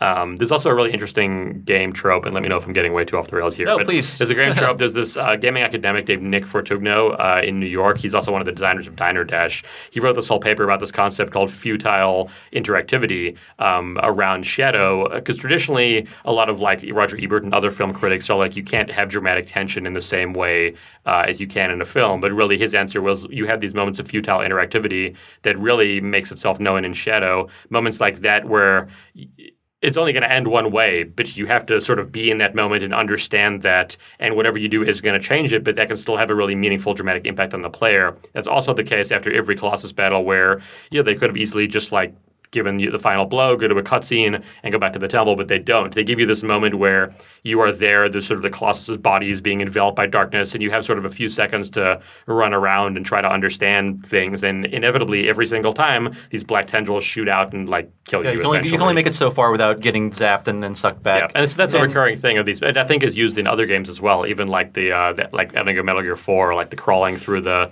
vents, and or the nuke in Call of Duty 4. Yeah, totally. What really makes that work, Nick, and you're right, and I'm sorry for stating the obvious here, but the ending is an interactive sequence. Like, they never take the control away from you until a certain point when it's like, oh, I can see why I can't control myself now. Mm-hmm. But yeah, like you were playing out that ending, you were playing out the final struggle, and like you said, you have to make the choice to let go. And that could have easily been just a cutscene that you watch, but because you were in it and making the decisions, even though they're inevitable decisions to make, it makes it all the more powerful because you are the person, you were controlling the story, regardless of if the story's on rails or not. So, yeah, okay, Shadow of the Colossus, what more can we say? No game has really ripped it off, I think, or copied it in any way. I mean, Titan Souls. No one's even really tried, which is interesting. Yeah, I mean, I feel like it is such a unique... I mean, we could say, okay, Eco is like Prince of Persia with a buddy system or whatever, right? You can be that reductive, but Shadow of the Colossus, there's nothing like it. So if you're making a game that's like it, you're just making that game again. You know what I mean? The idea is so specific that I don't think anyone could really copy it. I mean, have you guys heard or played Titan Souls? I've played Titan Souls. Sure. Okay. Oh, that's Titan Souls. I haven't played it, but it's like, is it like Shadow of the Colossus from what I've heard in a way? In that it's there's nothing but bosses, and you have like one simple weapon to fight them with. Okay. I mean, it's obviously it's like inspired by it. It has to be, right? There's no. Okay, yeah. Sorry, Michael, you were saying? No, I was going to say I have seen certain mechanics stolen from other games. Like I have seen that. I've played a bunch of games where I've like had to climb around on some big thing to fight it. I mean, Sly Cooper 3, like stole it like just a year or two later. There was a scene where like Carmelita Fox gets like really gigantic because she puts on this cursed mask, and you have to climb up her and destroy the mask. God, what a that's just like a bundle of fetishes right there. Hurry and they made it sexier, and maybe she swallows you whole, and then gives birth to you, right? Yeah, okay. yeah, exactly. That's how it has to work. Lords of Shadow, Castlevania had that like for one of the boss fights near the end. God of War has a lot of it too. Oh yeah, absolutely. Yeah, and I'm actually thinking of Monster Hunter predates Shadow of the Colossus, but like just in the most recent version of the game did they add the ability to jump on the monsters. Although it's not nearly as natural as it is in Shadow. Sorry, Jeremy, go ahead. I was going to say even like Mass Effect, where the very final encounter in the space station, there's like this gigantic space leviathan that you're kind of struggling toward. It's not exactly the same, but it definitely has that same sense of like it's so big and you're so little, but you still have to triumph somehow. Yeah, and I think maybe Dragon's Dogma, where you can climb on the monsters. Although I didn't play too much of Dragon's Dogma. They're much smaller. Yet. Yeah, but yeah, I was trying to think of what game was coming to mind, and that's the one. Okay, yeah. But yeah, there's really nothing like it, and like all my life, I'm going to be chasing that high of the riding on the back of the avian. Its name is the fifth boss. Yeah, like there's no official names, by the way. Oh well, like I listened to a podcast and they're naming them. Like, where do the names come from? It's interesting. Nintendo Power. I've been way down. Why is Nintendo Power writing about this game? Just to spread lies. Yeah. I've been doing lots of detective work, but actually it seems like there isn't one sort of – I mean, those I guess came from some magazine in Japan, I guess, the ones that – there's sort of two sets of names – there's actually three sets of names total, but those two sets of names that are used mostly come from like unofficial sources like that. Like in the game, they don't ever actually have a name, which is interesting. I wasn't sure if they had any like code names in like while working on them. They did, maybe. But they were called things like Monkey was one of the ones that got called, like Worm, Minotaur, like just sort of single word descriptions, and that was so that they could be easily discussed internationally too. But regardless of what they're called. That fifth boss in this game that's like maybe top 3 gaming moments of my life. That's probably number 1 or 2. Like I can't think of like just doing it again like a few days ago made me think like nothing has done this that made me feel this way yet. This feeling of just this situation that nothing else put me in, and it's just so exhilarating and fresh and interesting. And maybe we'll see something like that in The Last Guardian. I'm hoping. What's your favorite, Michael? My favorite what? Colossus. Wait, first, what's your favorite Michael? Yeah. Mine is Michael Jordan. Oh, gosh. You know what? Come back to Colossus. I always really liked the one with the beard, but I was just thinking there's one that I'm faintly remembering because I haven't made it this far in a very long time, but it's like in the middle of a lake and it's basically an island that comes to life. Yeah, Pelagia. Right. Yeah, is the common parlance name. Yeah, that one and the water dragon snake thing. Like I loved that so much, and really cool. Being dragged underwater and saying like, and it's a similar effect to like being on Avion's wings, and just like there's that wind effect going by you, and you can sort of feel yourself being pushed back. Yeah, you're just like being dragged through the water. Yeah, great. It's the same thing. Except, do you have to worry about your air underwater? I forget. You do. Yeah, your air is actually the same thing as your stamina, okay. which is interesting. Like you're sort of holding on power, and sometimes you'll dive deep, and you just have to let go at some point. Mm-hmm. Yeah. Jeremy, what's your favorite? I feel like, like I said, the one on the cover, Peter Rasputin. No, I was going to say I feel like the Pikmin games actually channel a lot of the spirit of Shadow of the Colossus. Although you are not actually climbing on the creatures yourself, you're constantly going up against these gigantic monstrosities, bug beetles or whatever they're called. And there's even one in Pikmin 3 that is basically like a living island that's just enormous. And even though you're not doing it yourself as Olimar, you're still throwing lots of little Pikmin on there. And there is that kind of like twinge of guilt when your little guys get killed because of your actions. Or, you even feel kind of bad about killing these creatures that are just living in nature and totally happy to just, eat their fruit or whatever. Especially when you kidnap their babies and use them against them in Pikmin 2. Exactly. Yeah, it's so cruel. Pikmin 2 is the most amoral game ever. I feel like maybe I wouldn't say it channels Shadow of the Colossus since it actually predates the game, but it does tap into that same sense of like, nature red in tooth and claw. Like it is vast and scary, and you must overcome it somehow. So what you're saying is Pikmin 4 needs tiny horses. Man versus nature, the road to victory. Everything needs tiny horses. I think so. Actually, we didn't even talk about the horse. That's a whole other thing. Oh yeah, we can. I mean, Agro is that the horse's name? And I mean, like Agro, there's not the arc that Yorda goes through, but like Agro is kind of the rock, like the most reliable like source of power in the game. In that, like you're always on his back except when you're fighting, and sometimes when you're fighting, you're on his back for a few fights. You kind of have to be. But Nick, talk about Agro. Like I think the biggest interesting thing, and actually, so I also used to always call Agro a him because it's referred to that in the game. I only found out that Agro is actually a woman horse, which was like a weird localization thing. Yes. A mare, yeah.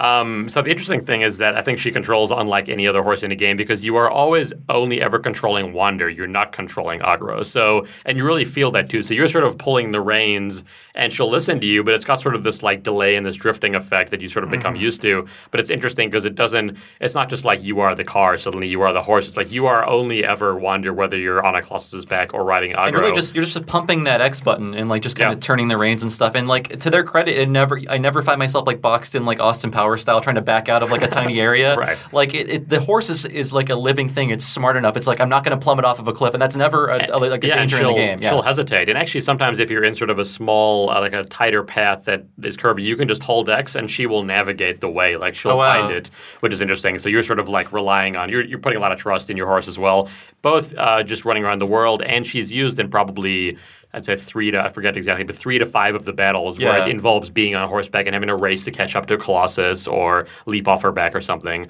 which is interesting then too because you feel very protective of her, and oftentimes I'll want to like get her off on the side and run away, but sometimes you need to be like riding like the 10th Colossus. Dirge is the worm that chases you through the sand. Yeah, that's great. And that's one where you have to sort of you have to really put all your trust in Agro for that one and trust that she will not run you into a wall because you have to turn the camera around and like shoot Dirge in the eye while you're galloping. So. Man, that horse. There was one other thing. Yeah, like sometimes, like again, like caring about the thing. Like you eventually care about the horse, right? Like you were saying, that was your example. Like mine was when sometimes the horse can make these jumps sometimes, and like as the horse is flying through the air, you're like, oh my god, this looks bad. And then like the horse just lands like all 4 hooves at once, and it just looks like that must have hurt the horse. Like I felt bad. Just like I'm gonna try to not jump you off of cliffs, Agro, because I like you.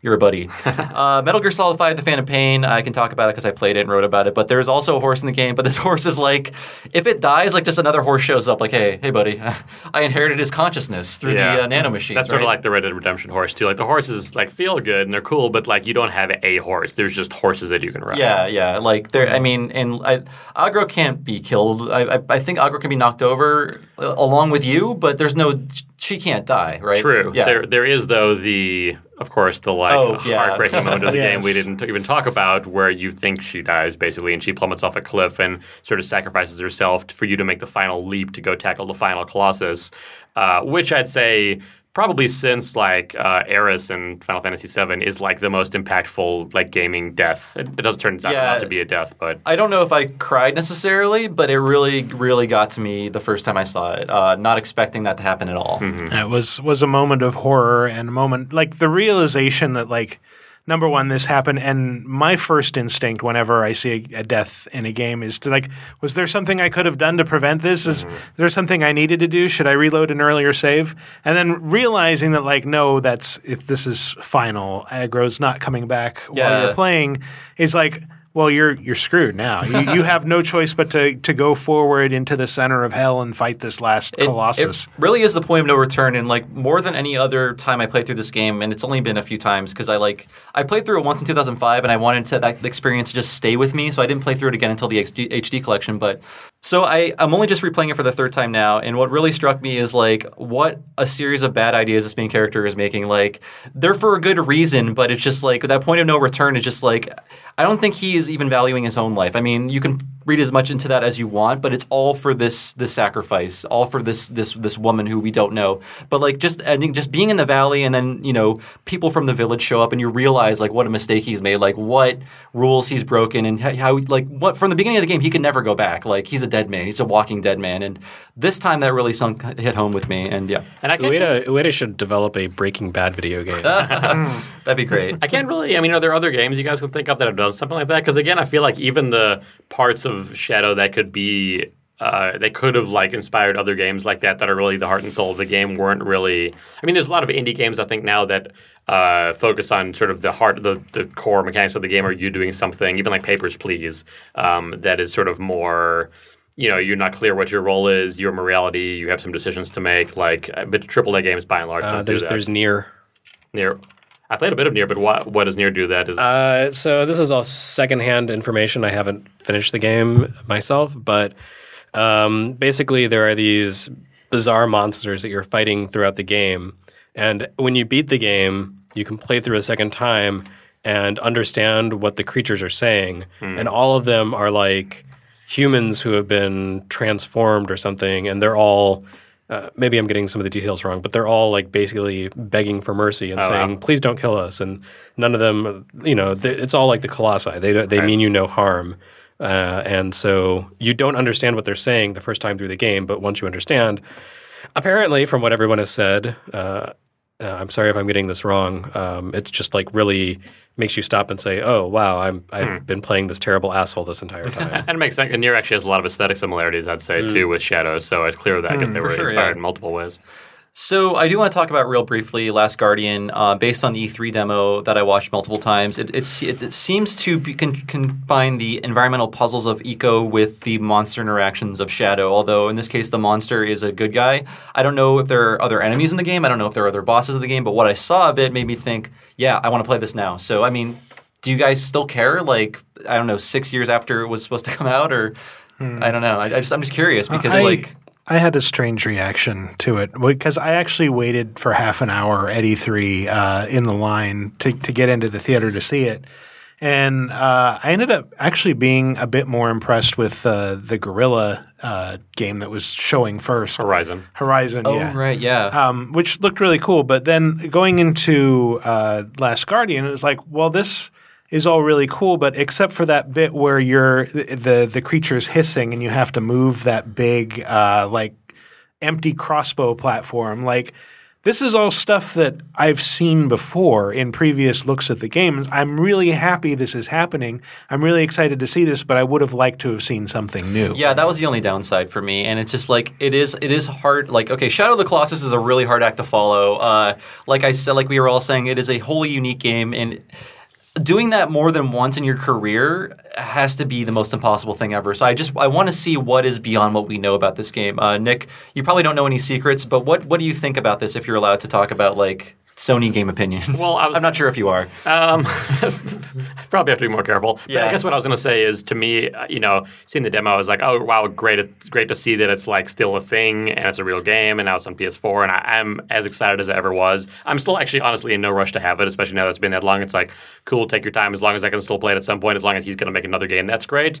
The demo, I think, though, I guess watching it, it's like, well, watching someone play Eco, I think, isn't the same as playing it. And I think his games really take advantage of like the interactivity that really defines games more than any others I can think of. So for me, the proof of it's really going to be in the experience of playing it. I would sort of agree where watching someone do that, I just like, oh, I've sort of seen puzzles a bit like this in Eco, but really what is the experience going to be of playing them? At that point of the game, what is your relationship with the griffin, bird, dog creature? Yeah. Well, also, it was just, I've seen this stuff in the previous trailers. Yeah. In that, like, he's feeding barrels to the griffin, or griffin takes this big jump and then catches him. Like, that's all stuff that's been shown previously. Except now we've seen it in real time. Yeah, that's true. I think that's true. It's been shown, but to me, it's like the experience of doing that, like that, even that moment of having him catch you. Like, if I had never seen that beforehand, I think that would be an amazing moment in the game. Like, so that's like really a lot of it that has to come across in experiencing it, which I'm hoping it has a lot of those sorts of moments that we don't.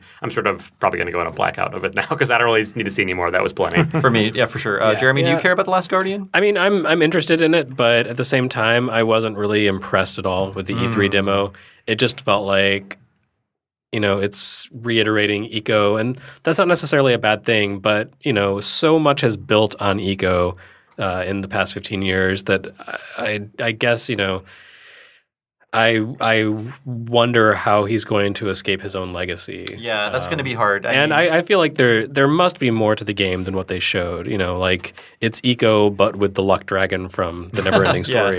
We've known that. Okay, so yeah, that's not too surprising. But what goes beyond that? Like what new ideas, what new mechanics, what new experiences lie in store? If it's just eco except with a griffin, then honestly that's not exciting to me. But I'm putting some faith there. Yeah, me too. There's going to be much more to this than meets the eye so far. For how much of an insane perfectionist he is, I feel like he wouldn't let that happen. Sorry, Nick. I was going to say, I think even if it is just that, which is sort of maybe for us who are like fans of the work, maybe that's the worst case scenario is that it is just eco with the Griffin. But I think given that most gamers these days, especially like younger folks, wouldn't have played either of his previous games, like, even if it is just that, I'll be glad to have that experience out there in that way. Me too. But hopefully it is, like we were all saying, hopefully it goes a bit deeper. It does build on the games that have been influenced by his games, conversely. Yeah, and I feel bad when I expect someone to basically hit a home run every single time and change the world every single time. Like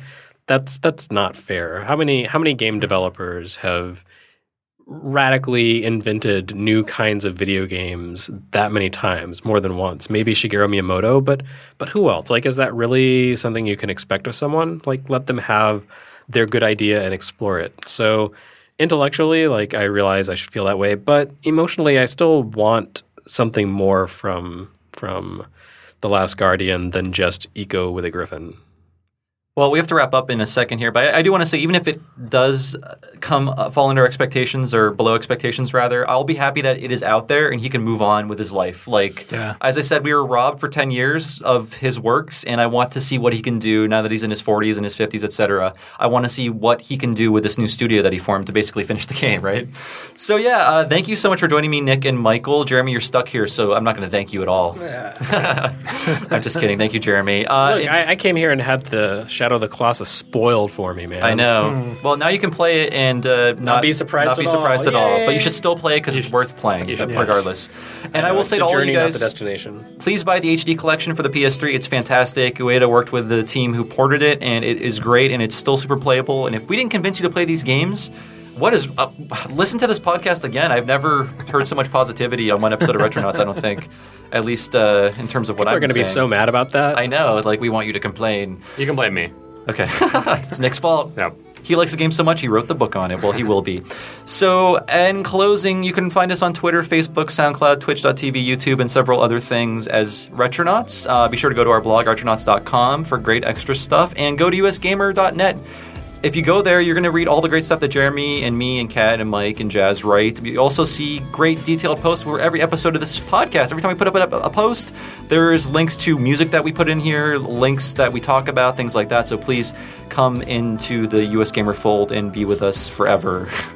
That sounds mysterious, doesn't it? And also, we are on Patreon, so go to patreon.com/retronauts and give us $1 a month, and we'll get early podcasts, and you'll help us make the show because we don't make money from it, and it costs money to make, and that's just the business of podcasting. And as always, please keep the reviews coming via iTunes Music Store. They really help. Even just saying a few words can help us, rise through the ranks and defeat Rooster Teeth in the great podcast wars of 2015. So I'll say my stuff last because I'm out of breath and it's really hot in here, if you couldn't tell.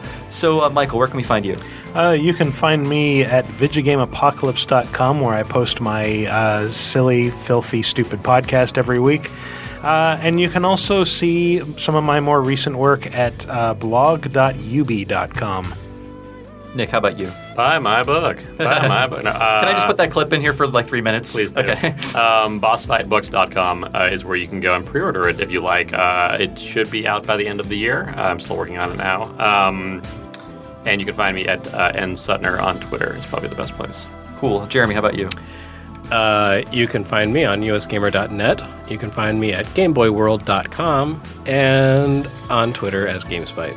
Oh, and on YouTube is Toasty Frog. Hooray. Awesome. So as for me, you can find me on Twitter as Bob Servo. As I said before, I also write for US Gamer, and I write for Something Awful as well. And I'm also doing another podcast for the Laser Time Network, which Michael is part of. Yeah. It's called at Wikiparas, by the way, got on it. Twitter. So go there too. But I'm also doing another podcast called Talking Simpsons, in which we do an episode per Simpsons episode. So we're doing the first season now, and it's a Laser Time Network Patreon exclusive. I believe it will cost you $5 a month to access that and a bunch of other great stuff from Laser Time. And they're our friends, and I like to promote them as well. But you can hear a podcast from me if you're afraid of these new people.